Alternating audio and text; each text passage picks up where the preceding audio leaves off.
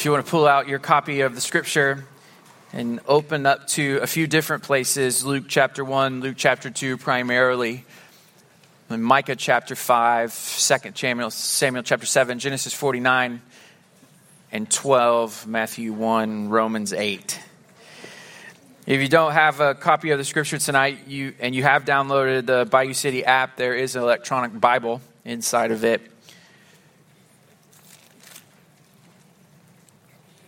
So it's Christmas, and we love to tell stories at Christmas. All kinds of different stories. We tell stories that are trivia about Christmas. Like, for example, you'll probably hear sometime in the next 20 days or so how we ended up celebrating Christmas on December 25th. Even a basic Google search will tell you that it's likely that Jesus was not actually born on December 25th. Christian historians believe he was born sometime between early December to early spring. But we ended up celebrating Christmas on December 25th because the Romans celebrated some winter solstice holidays around December 25th. And so sometime after Jesus had been resurrected and ascended, those early Christians thought, well, if the rest of the empire is celebrating the light of the sun at this time, we should celebrate the light of the Son of God at this time. And by the early 300s, the Emperor Constantine just declared December 25th as the official day that we would celebrate Jesus' birth. You'll also probably hear the story about how we began to call it Christmas in the first place after Constantine instituted December 25th as the official time to celebrate Jesus' birth. They would have Mass, and so they just jammed those two words together, Christ, Mass. And that's how we get the word Christmas. You hear all kinds of stories like that. And then your family, like my family, has the stories you tell every Christmas. Like, what's the best gift you've ever received, or the gift that made you the happiest, or the gift that meant the most to you? The one that I think about was I was probably 10 or 11 years old. It was the first time that I got a stereo. This is a long time ago, but it was amazing. And the bigger the speakers, the fancier the stereo was back then. Now it's like the smaller it is, the more expensive it is. But back then it had huge speakers, and then it had the three main things that every stereo needed at that time. It had a radio, it had cassette players, and this one, not just one cassette player, two cassette players. Some of you are so young, you're like, I don't know what that is.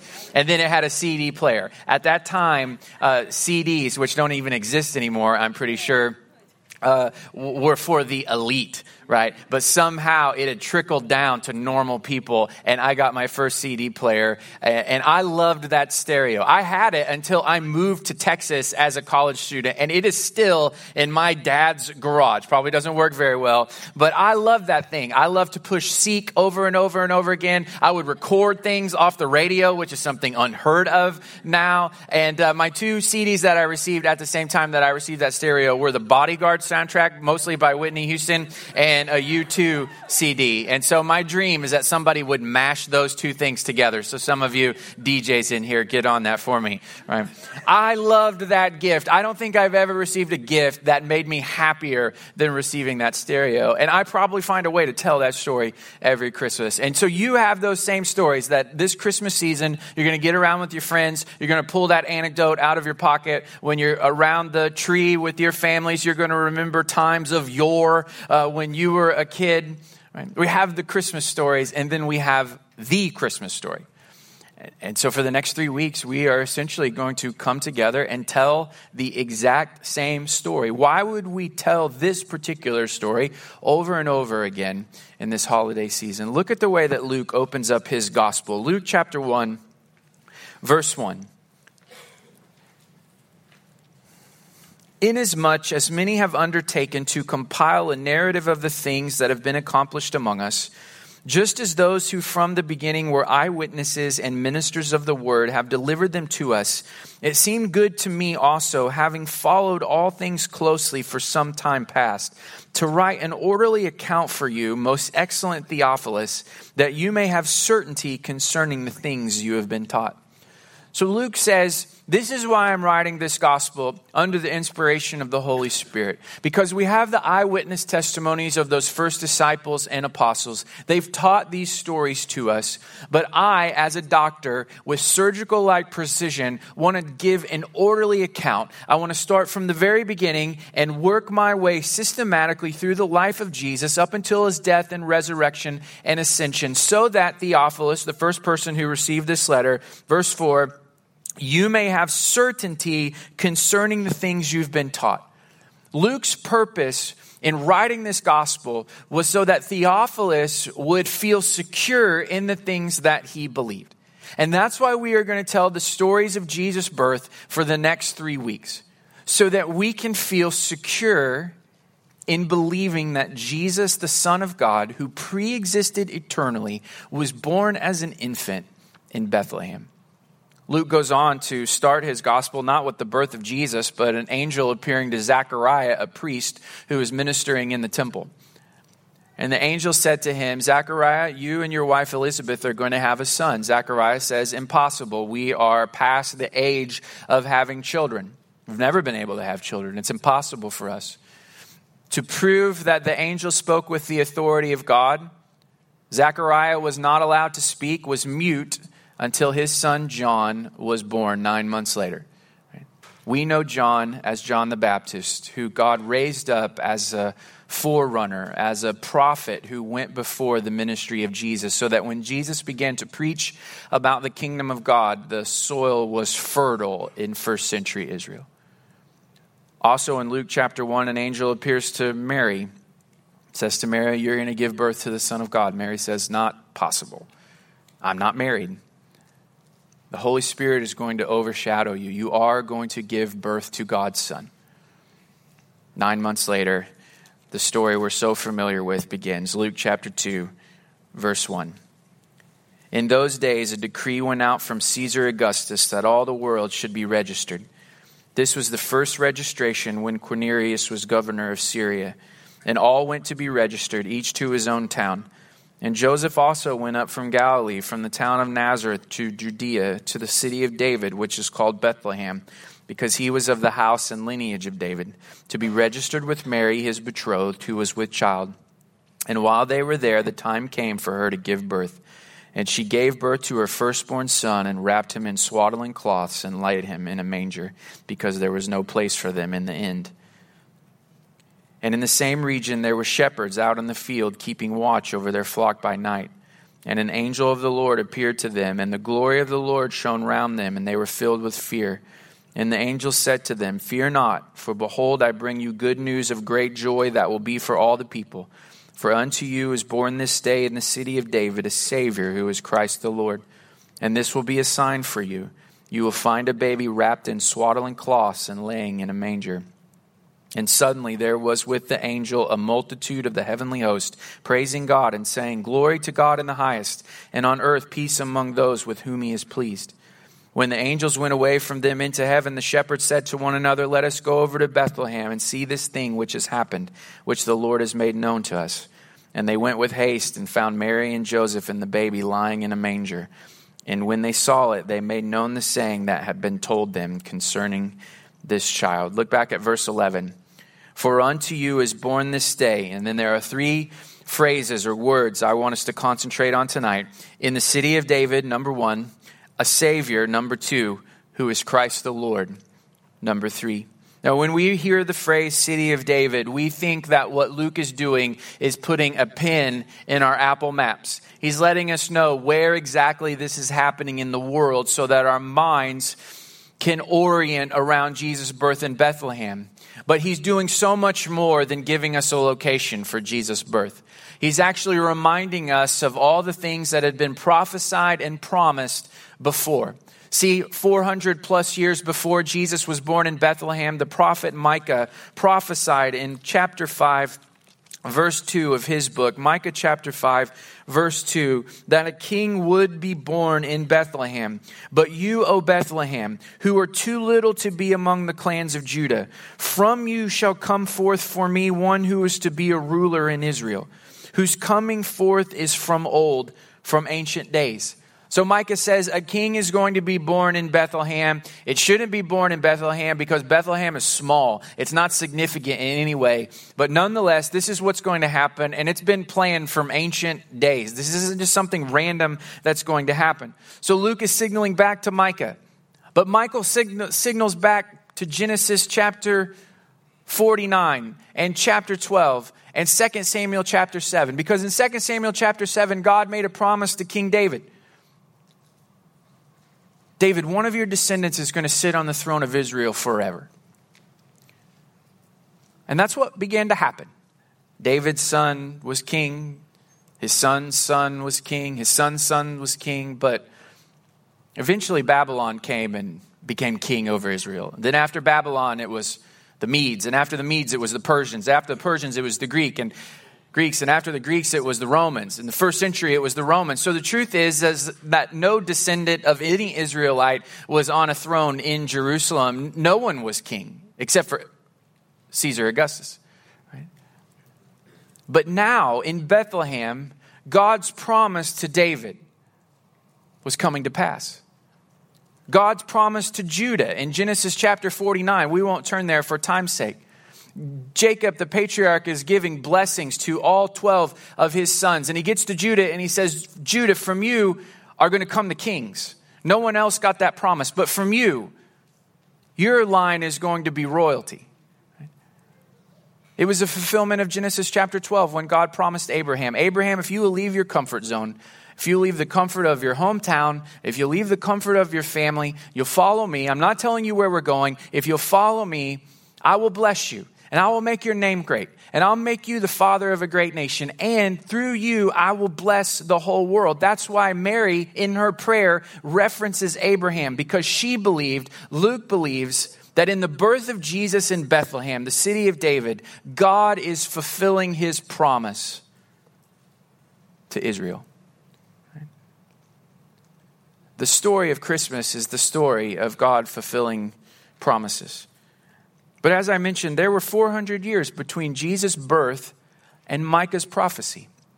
So there were generation after generation after generation who did not see that fulfillment. Anytime we are waiting on one of God's promises to come true, we ask God the question of, why is it taking so long? When we are waiting, we think that is an experience just between us and God. But think about how the Gospel of Luke opens.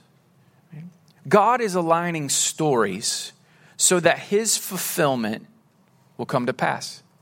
There's Zechariah, Elizabeth, and John.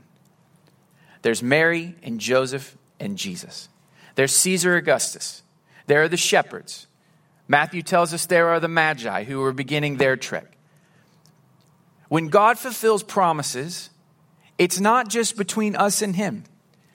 He is at work in everyone, everywhere.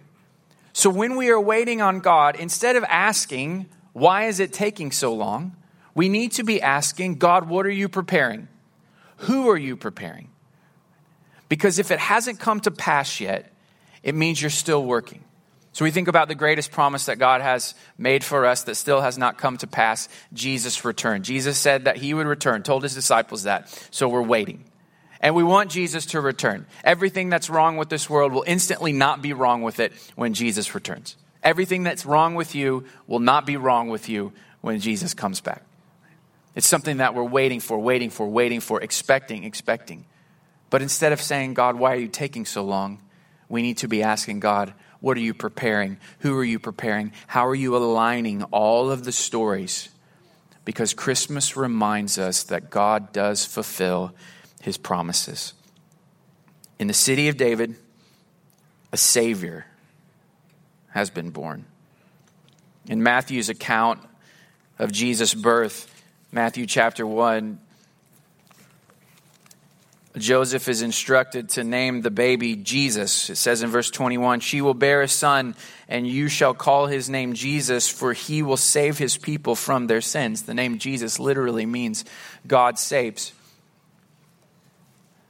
Name him this because he will literally fulfill his name. He will save people from their sins. When we think about salvation, we need to think about just how big it is in scope. Romans chapter 8 says that creation itself is looking forward to salvation. Romans 8 verse 19, for the creation waits with eager longing for the revealing of the sons of God.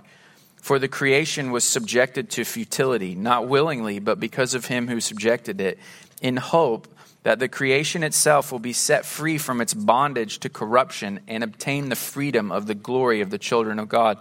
For we know that the whole creation has been groaning together in the pains of childbirth until now. So when we read about forest fires and we read about hurricanes and earthquakes, all of these are signs that creation is in the middle of childbirth. It's longing for something. It's literally groaning for its own redemption.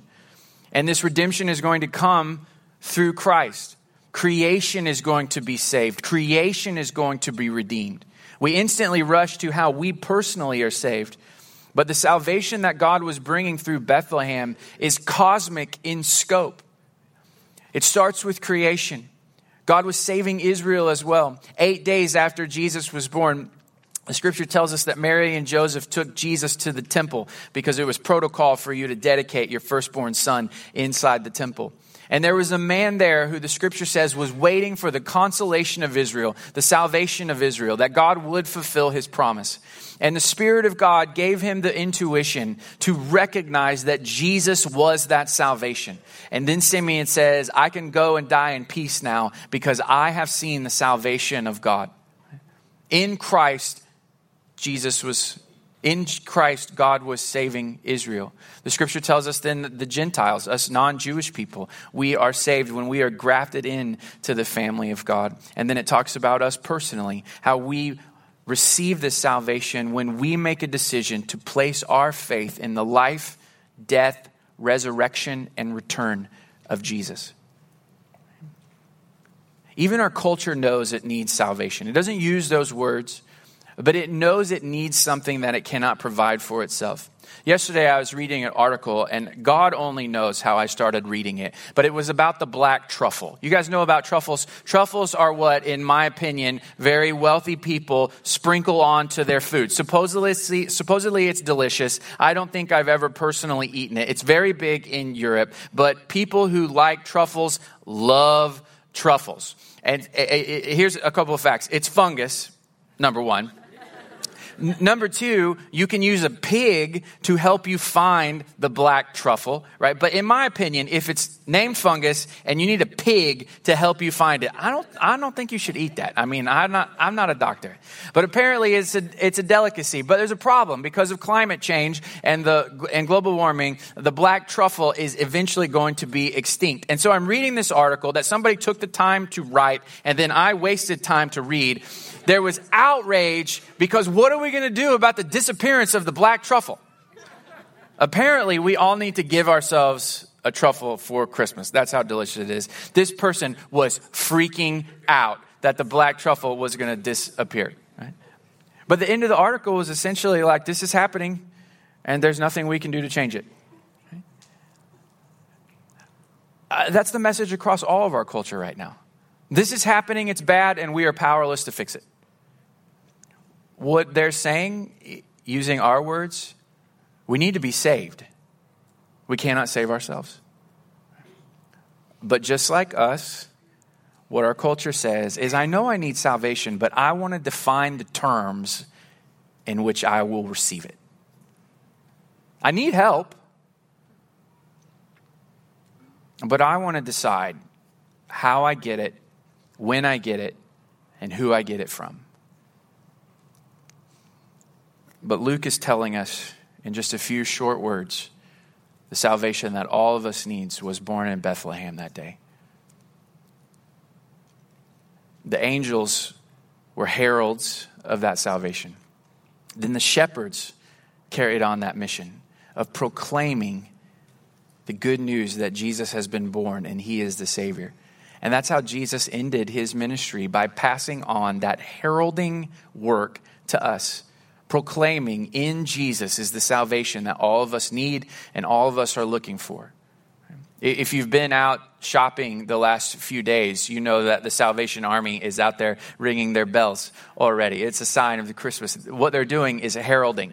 They're letting us know by ringing their bells. Be alert. Be alert. Here's an opportunity for you. That's what it means to herald. It means to get people's attention and then share good news. One of the things that I get to do as a pastor is do weddings, and I enjoy standing with the bride and groom. And most of everything about the wedding is super easy for being a pastor. You got a little script there. It's the one time that I get to just read something and it counts, right? Because it feels sort of classy. You don't want to wing a wedding. You don't want to shoot from the hip on something that's going to be in a video. Anytime somebody's wearing a tuxedo, don't just wing it. That's just a general rule in life. And so I get to read the script. Most weddings are the same. There's just one moment that makes me the most nervous, because I didn't know this really until I started doing weddings myself. But when everyone stands up to recognize the bride as she comes in, the mother of the bride is supposed to stand first. I thought it was just a kind of a cue. We're all supposed to do this. But technically, it's the honor of the mother of the bride to be the first person to stand. And then we all watch her, and now we are able to follow her example and stand in honor of the bride. But the mother of the bride is always sitting on the front row, usually to my right, and they cannot see in the back when the doors open. And so it's the job of the minister to make eye contact with the mother of the bride so that she knows to stand. But that moment is real complicated. First of all, I got a lot to do during the wedding. It's hard for me to remember everything that I'm supposed to do. I get distracted. And then also, she gets distracted too. It's a big moment, lots of pressure. If I were her, I'd be thinking about how expensive this one moment is costing me, doing the math in my head. And so sometimes she doesn't look at me, and, I can't say something to her because that's not classy and appropriate. And so I just, kind of try to drill holes into her brain through eye contact to get her attention, right? But she stands up, and then we all take her nonverbal cue and follow her example, right? And when most of us go to proclaim about Jesus' salvation, we act like the mother of the bride. We want to give nonverbal cues to everyone around us, right? Look at my life, follow my example, right? Look at the way I'm living with integrity. Look at the choices that I'm making. Look at the things I'm doing. Look at the things that I'm not doing. And hopefully you will be able to discern why I'm doing those things, because I believe in Jesus. And by watching me, taking my nonverbal cues, ideally you would want to believe in Jesus too.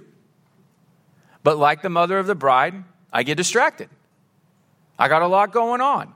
I got a lot of decisions to make. I got a lot of things to think about. And sometimes I forget what my responsibility is. The truth is, we're supposed to be more like those Salvation Army bell ringers. Alert, alert. This is important. This is something you need. Ring the bell. A Savior was born in Bethlehem. The angels said it. The shepherds say it. We say it. Back to verse 11. For unto you is born this day in the city of David a Savior, who is Christ the Lord. Sometimes you hear Jesus called Messiah, and sometimes you hear him called Christ. It's the same word. They both mean the same thing. Anointed one, sent by God. Messiah is Hebrew and Aramaic, and Christ is Greek. Christ the Lord. In Christ the Lord, in his birth, we see the paradox of majesty and humility. Luke starts chapter 2 by saying, in those days a decree went out from Caesar Augustus that all the world should be registered. And all went to be registered, each to his own town. Think about how powerful you have to be to say one word and the whole world moves.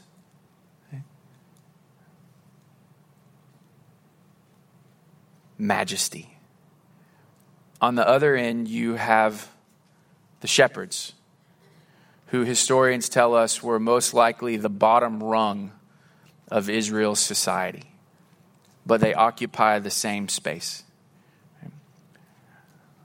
Joseph has to go back to Bethlehem to be registered. It would be like if Congress decided that for the next census in America, you needed to go and register in the county that your grandfather was born. So think about the mass chaos as some of us would leave Houston to go someplace else. Other people would leave where they live to come to Houston. It would be this massive flip-flop, everybody moving around. That's what was happening in first century Israel. That's why when Mary and Joseph get to Bethlehem, there's no room for them in the inn. It's because everybody is moving at this time to be registered, to be a part of the census. So they have to stay in a barn. History tells us it was a cave. It was wherever they were keeping animals. We know this because Mary laid him in a manger, which was a feeding trough.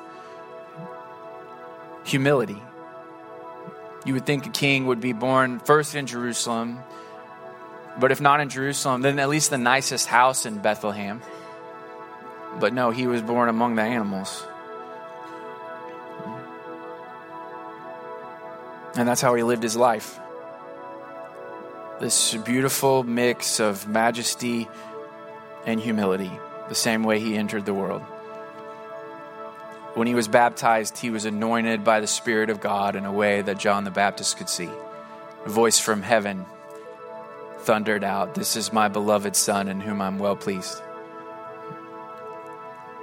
He moved in the power of God. And he did great miracles. On the mountain, he was transfigured. He put back on the glory that he had when he was the pre-existing eternal Son of God. But he was also humble. Just as he was born in a manger, he later on said, "The Son of Man has nowhere to lay his head." He spent most of his ministry depending on the generosity of others. Come and stay with me.